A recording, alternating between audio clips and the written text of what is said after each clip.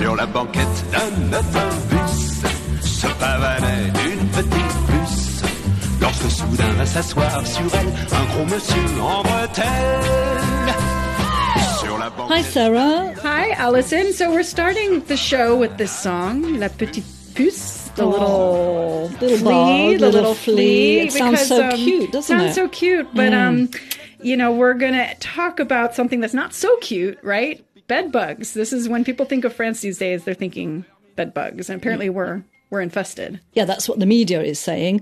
These tiny pests have been appearing in public transport and in cinemas, especially in Paris. Yeah, and this all came about after a couple of videos went viral on social media that showed the bugs on the metro seats, also one in a movie theater. Yeah, one bug on a metro seat. Yeah, that was identified as a bed bug. But I guess the question is, are there really more of them these days? Or are we just more aware of them? Because, you know, as I'm talking to you, like my skin is starting to itch. It's really crazy when you think about it. Yeah, they sort of get into your head, don't they? Yes, it's very tempting to start feeling paranoid about this. Although, it's really serious if you do end up getting bed bugs at home. Nightmare situation, have to get the whole thing fumigated, costs a lot of money. Yeah.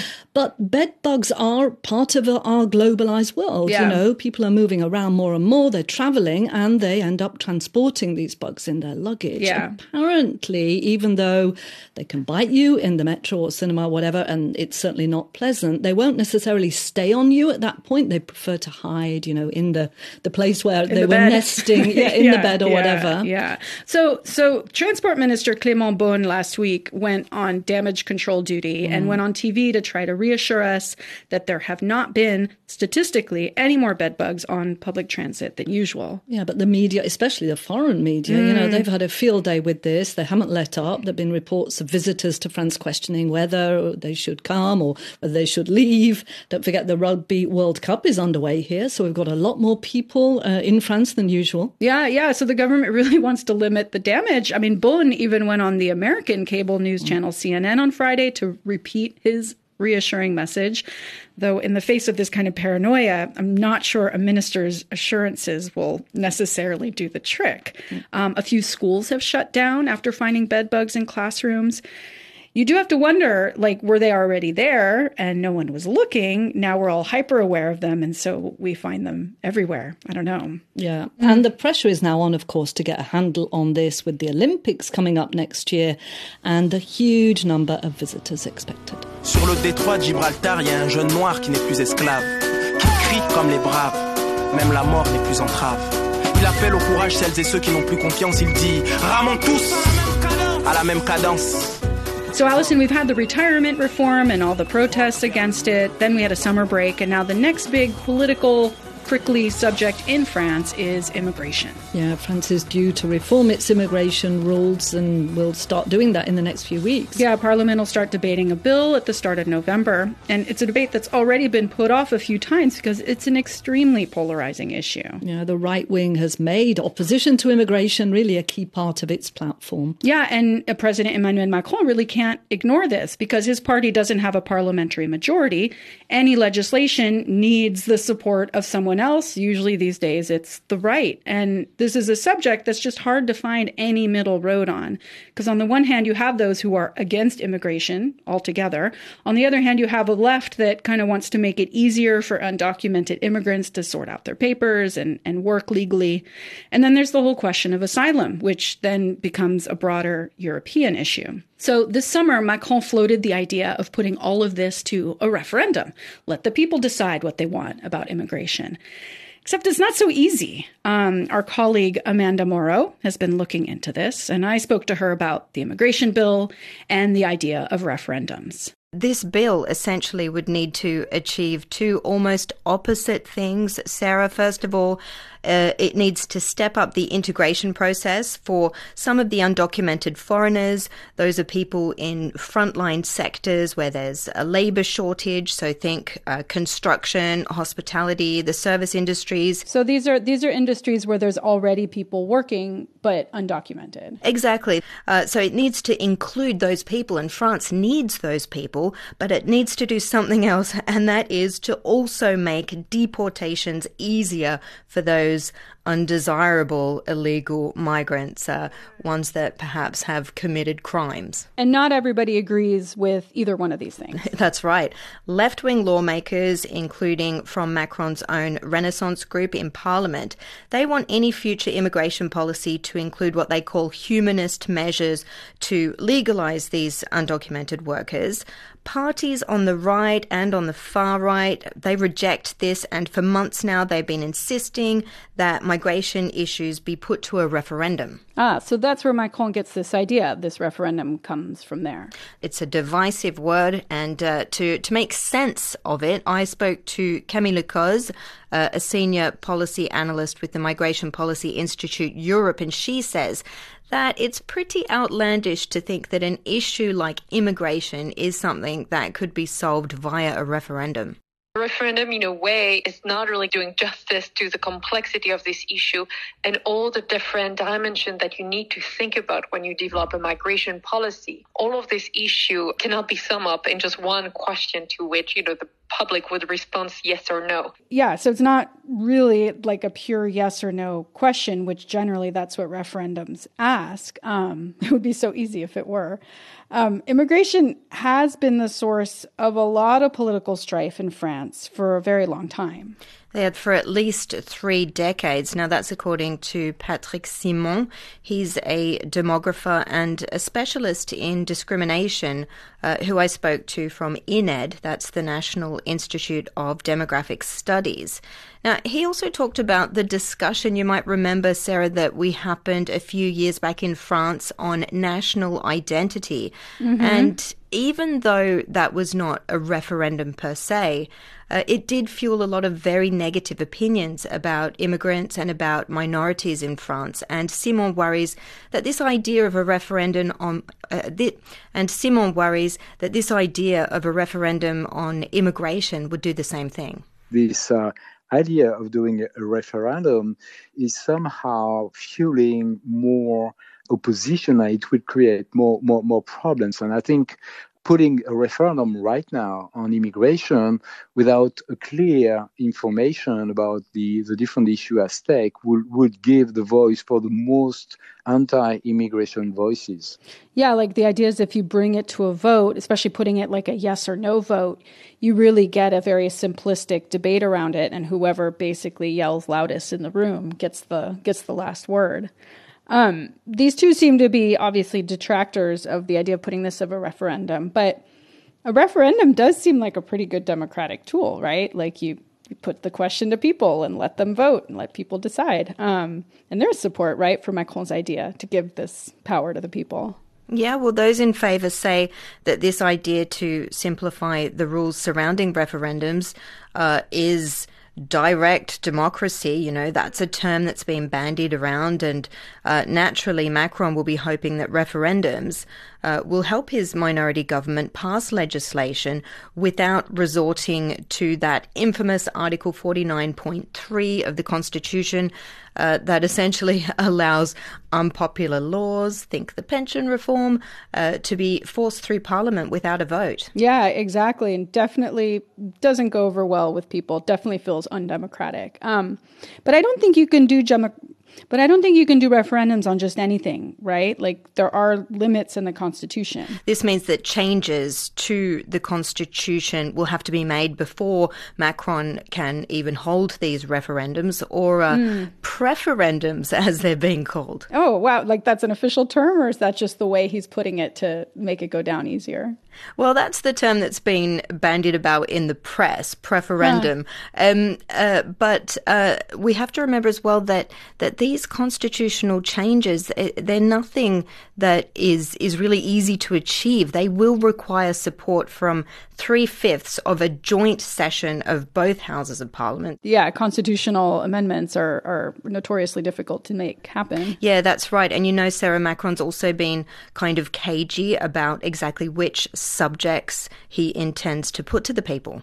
Right. Besides this immigration, what else could it be? Referendums, of course, are tricky. Like, you never know what's going to happen of the results. Yeah, that's right, of course. And Brexit in the UK is the most obvious example of a curveball. Mm-hmm. You don't always get what you think is going to happen. There's also the referendum in France in 2005 that ended with, a rejection of the European Constitution. People didn't think that was going to happen. Yeah, that was a shock. So, why we can't say what might happen this time round, given all of the obstacles, I think it's fair to say that it is going to take some time before immigration will actually become the subject of a direct vote.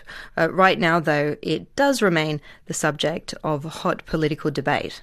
And we'll be digging into that more on the show, surely, in the coming weeks. That was Amanda Morrow. She's written on the subject, and you can find that on our website, rfienglish.com. J'ai pas la bonne combinaison, ça m'empêche d'aller plus haut. Nous restions devant nos grilles, animaux du plus vieux zoo, s'inventant des spectateurs à qui montrer nos museaux. Le plus souvent, je jouais tout seul à pierre, feuille, schizo. Fais ci ou fais ça, ne monte pas dans ce vaisseau. On t'enverra une carte postale avec A+ au verso, à la conquête d'une atmosphère qui me convienne, prenant des vents interstellaires avec toutes ces vénusiennes. So let's go back in time now with Jessica Phelan. Hi, Jess. Hi, Alison. Hi, Sarah. Hi, Jess. You're going to tell us, Jess, about a moment in French space history. Yes, I can't wait to talk about this story. So when I say animals in space, what do you think of?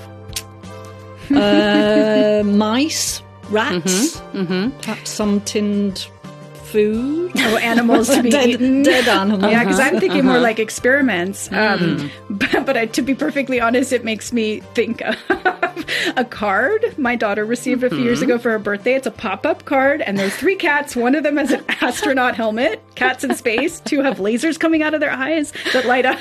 And there's music. So that's what I think about. Some card. That is, it was intense.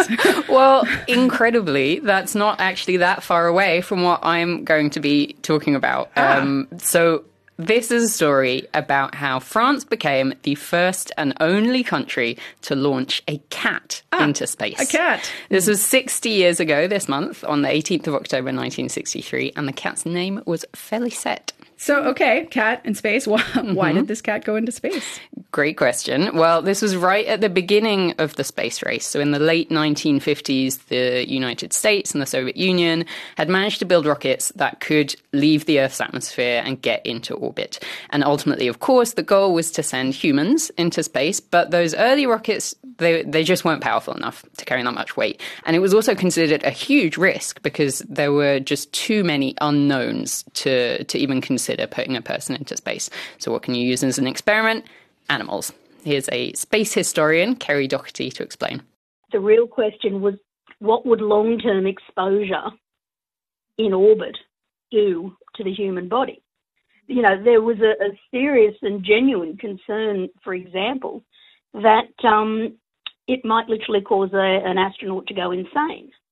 So having the animals as precursors was a safety mechanism. They wanted to be very, very certain that it was safe to send a person into space. That's where the animals came in, the monkeys, the dogs, the rabbits, the tortoises. There's quite a menagerie, actually. So the US and the Soviet Union were using monkeys and dogs. So why did France choose cats? Yeah, well, the US and the Soviet Union had much more robust rockets. France's were a lot lighter and thin. Kerry Doherty compares it to a child's drawing of a rocket. If you picture a long, thin rocket with a little pointy nose, they really couldn't carry much weight. So whatever animal they sent up would have to fit in that little cone at the tip. France actually started with rats, much smaller, and then they moved on to cats. And at the time, France actually used cats a lot in neurophysiological experiments. So they already had a lot of baseline data on how their brains and their nervous systems worked. All right, so I have a cat, and it's hard to imagine getting him to follow instructions, much less get into a rocket for any kind of experiment. Yes, absolutely. It's kind of incredible to think about, but France had a training program for these cats. There were about 14 cats in all. They were all female. They were all chosen because they were especially calm by nature. So they trained them for about 2 months to sit in a small container, to go in a centrifuge and be spun around, to put up with loud noise. Let me show you some pictures of this training period, and I want you to just describe what you're seeing. Whoa, okay. I'm seeing a cat like in a kind of restraining device with like metal things around its head. And then there's like a bunch of machines here, like people in white suits with this cat's head sticking out of a restraint. Yeah, and I've got a photograph of 6 cats and their little heads are just poking out of these boxes. Yeah. So only the heads, and the boxes have got little holes on the side, it would seem. But they're pretty small. Yeah, so they practice sitting in there for up to 2 hours at a time to kind of get them used to being in there. And if you're curious about these pictures, you can find them on our Instagram page and on our website, rfienglish.com. So the black and white cat that you can see in the picture, that is Felicette. Although at the time she was only known as cat C341 because they didn't want the researchers to get too attached to her. And you can see that she's got electrodes implanted on the top of her head. Oh, yeah, I see here. There's like a bump on the top. Yeah, that was surgically implanted, and it was to measure her brain activity during the flight. So what was the flight like for her? How did she cope? Well, she was strapped into this little container. She had instruments measuring her heart rate, her breathing, a microphone recording the sounds that she made. Kerry Doherty, the space historian, actually looked back at what the data showed and what it tells us about her experience. She was obviously distressed by, the shock of launch, but she did cope quite well with that weightless period. Admittedly, wasn't a very long period, but she was seemingly quite content. The breathing was apparently pretty good. They weren't recording any mewing from her that, indicated she was upset in that period. I don't know that she would have been purring, but she doesn't appear to have been overly upset. And in itself, that's a good thing. Well, it's not only good for the cat, but it's also a useful piece of information because it's sort of saying that, animals with particularly calm temperaments will obviously feel relatively comfortable in the microgravity environment. All right, so she made this flight. Did she survive? Yep, she flew for about 10 minutes in total. Then her little capsule separated from the rest of the rocket. It had a parachute. She fell back to Earth. A helicopter swooped in to retrieve her, and she was alive. But unfortunately, I have to tell you that her story does not end there. I'm fearing the worst. It's not sounding good for Felicette. Yeah, so at the time, people didn't have MRI scanners or anything like that could give us a picture of a living brain. So when they wanted to study the cat's brain, they had to cut it open. So 2 months after she touched down, Felicette was euthanized so that they could do an autopsy, which showed in the end that she had been perfectly healthy. Poor Felicette. But now she has a name, right? How'd she get that name? Yeah, so when the media heard about her flight, they nicknamed her Felix the Cat, after the famous cartoon. But because she was female, the French researchers changed it to Felicette. And as it happens, that is what Kerry Doherty is planning on calling her next pet cat. Now, Sarah, I'm kind of intrigued by that cat in space birthday card you mentioned, more relevant than ever. Yeah, more relevant. In fact, it has since broken the music, but I found it on YouTube. Incredible. Here it is. Space cat, it's a cat in space, celebrating you all over the place. Space cat, he's meowing in space. You'll have to surgically remove that smile from your face. From Space Cat. Amazing. I mean, now just picture yourself as a 4-year-old receiving this and opening it over and over and over again. Anyway, you can find the full story of Felicette in Jess's article on our website, rfienglish.com. Bye, Jess. Bye-bye.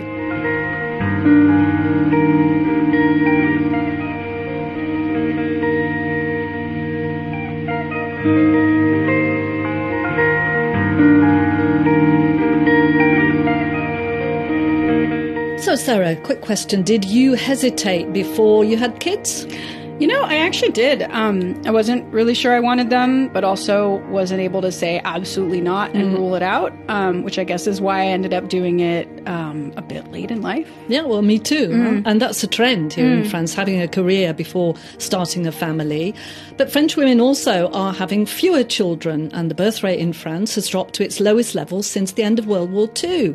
There were 314,400 babies born in the first half of this year, and that's 7% fewer than in the same period last year. And that's now been a thing now for the last decade, this drop in the number of babies born. Yeah, and it's becoming a bit of a national obsession, the concern over it, I with some media presenting the declining birth rate as the reflection of a declining France. The average number of children per woman has now dropped to 1.8. It's still more than elsewhere in the EU. Yeah. But, this is a baby-making country. France likes to pride itself on having Europe's most pro-natalist policies. I guess there's state-subsidized childcare, free school from the age of 3, all sorts of subsidies for clubs and activities during the school holidays. Yeah, and there's free fertility treatment. True. There's child benefits from baby number 2, and that also gives you some decent tax breaks. You get cheaper train tickets if you've got 3 kids or more. A lot has been done here to encourage women to have kids and keep on working. I mean, it's essentially paying women to have children, but that's not been enough. No, it would seem not. And some women just don't want kids now, and they're no longer afraid to say so. Yeah, it's become kind of a movement. The child-free or no kids movement started, like many things do, in the United States. Yeah. It took a while to take off here, but now it would appear that it is. The most recent survey from 2022 found that 13% of women in France over the age of 15 said that they didn't want to have kids. That's 11% more than in 2006. And among those of reproductive age, so the 18 to 49-year-old bracket, 1/3 said they didn't want kids at all. So what are the reasons why they don't want kids? Well, some of them cited things like eco-anxiety, worrying about the future of the planet, worrying about overpopulation, maybe the cost. But the main reason was much more individual. Around 90% said that they preferred to privilege their well-being and remain independent and have more control of their future. I suppose you could argue that's what men have always had. You could argue that, indeed, yeah. These women want to reduce their mental load, it would seem. Yeah, so these child-free women no longer see being a parent as key to fulfillment in life. Yeah, and part of France is finding that expression of feminism a bit hard to digest, especially the conservative Catholic right and the political far right. There's a lot of talk of these decadent, selfish, nihilistic women who are contributing to France's decline by rejecting traditional family values. And more generally, there is still, here in France, a presumption that if you can have children, you will. It's really funny because when you want to have a dog, especially, people just say, oh la la, this is a lot of responsibilities and have you thought about it? And this is the same. I have a lot of tattoos everywhere, and this one, for example, is a naked woman on my arm. So this is something quite special. And everybody's just saying, are you sure? And now we can remove a tattoo if we want to. So but a child, no, you cannot. The problem is that there is a persistent idea that it's something that is just natural for every woman to want a child and something natural to know how to take care of a child. And I'm just here to say no. So that's Bettina Zurli. She's 31 years old. She was so sure that she didn't want children, she got sterilized, which a small but growing number of women here in France are choosing to do. She set up an Instagram account in 2019. It's called Je ne veux pas d'enfants, I don't want kids, to connect with like-minded people in a country where you're still looked at as a bit of a weirdo if you don't want kids. So she talked to me about her choice, her lifestyle, and the changes that she'd like to see. At the beginning, not wanting to be a mother wasn't something political for me. I just never wanted to be a mother. I never imagined myself with kids or with a normal family, let's say. It's not in my DNA, I would say. I really use this sentence because this is a really strong desire that I have, not to be a mom. I am also a feminist. So I do know that right now having a child, when you're a woman, it's more difficult than when you are a man, because having a child till in 2023 can increase, let's say, inequalities between men and women. How important were ecological concerns in your decision?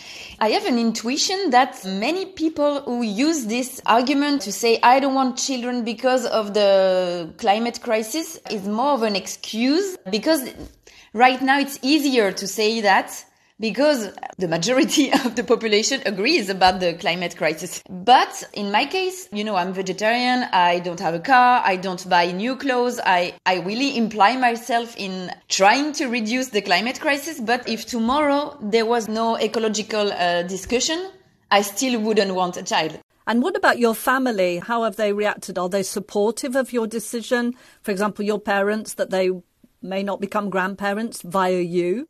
Actually, they don't really care. When I spoke about this topic with my mother, for example, she said, I'm not really surprised regarding your way of life, regarding your aspiration. This is not weird for me that you say that you don't want to be a mother. And my father, he said, well, if this is what you want, I don't have anything to say about it. But I got sterilized a few months ago. And for my father, this is going too far and he doesn't understand.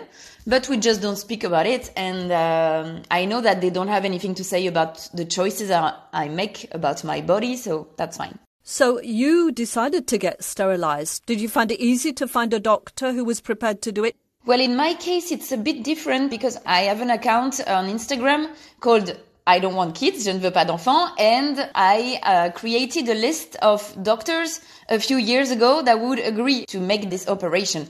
So it really wasn't something difficult for me, but I really know that this is not the case for everyone and that many people, especially in small cities or in places where there are not so many hospitals or doctors around, it's quite hard to find someone that would agree without judging or without saying, come back when you are 35.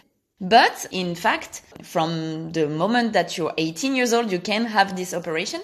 Some people are horrified that women are turning away from motherhood, saying this is just selfish and you're contributing to the decline of France. It's going to be a poorer country if the birth rate doesn't stay high.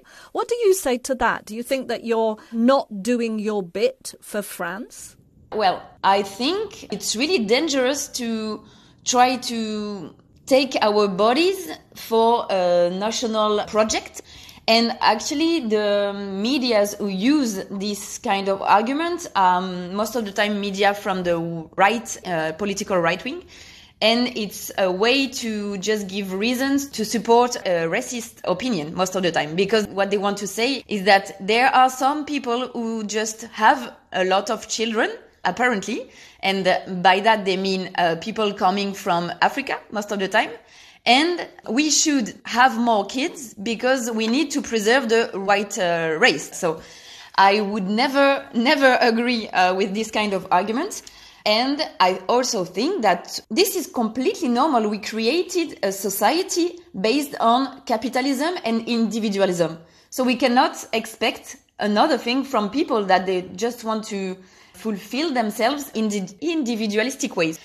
Also, we created a society that is really focused on one single way of having a family. So you have to be like 2 parents and at least 2 children, like a girl and a boy, and this is the perfect family. But I think it's time that we are just more creative about raising children like we did before. So for me, for example, if I want a child in 5 years or 10 years, I would never do it in a typical couple, but I would love to raise a child with 4 other adults, for example, that we just share the responsibility and share everything that you need to do to raise a child. And I would also think that this is really positive for the children because they will be not surrounded by 2 adults, but by much more. And it will be better for everyone, I think. You think there are other ways to create links with people? Yeah, I do agree that creating links between people is crucial, and this is the only way to continue our life on Earth. But I do think indeed that there are many other ways to do so, and that right now we just focus on having kids. Do you look for spaces which are child-free? Not really. Actually, it's just that I don't have a lot of children around me. Most of my friends are not parents yet or don't want kids. But children are humans, like they are part of our society. So we don't want to have policies where some humans, for whatever reason, are put away. You're not in favour of stopping the human race? No. I'm really not anti-natalist. I think we can do better for the children and for the parents, and also for the people who don't want kids, because we are still seen as weird persons, and I think it really has to stop. In a nutshell, what would be the main things that you think need to change? Well, many different things, but one idea that comes in mind right now is about the cultural representation of child-free women, for example. Because right now in movies or series, cultural production that everybody is looking at, child-free women most of the time presented are selfish or having a daddy issue or focusing too much on their career and not happy about it in the end. So I think it could be a good thing to have child-free women in TV shows or movies that are just presented as normal people. If I take my mind, do I survive my scar? What gifts would I find?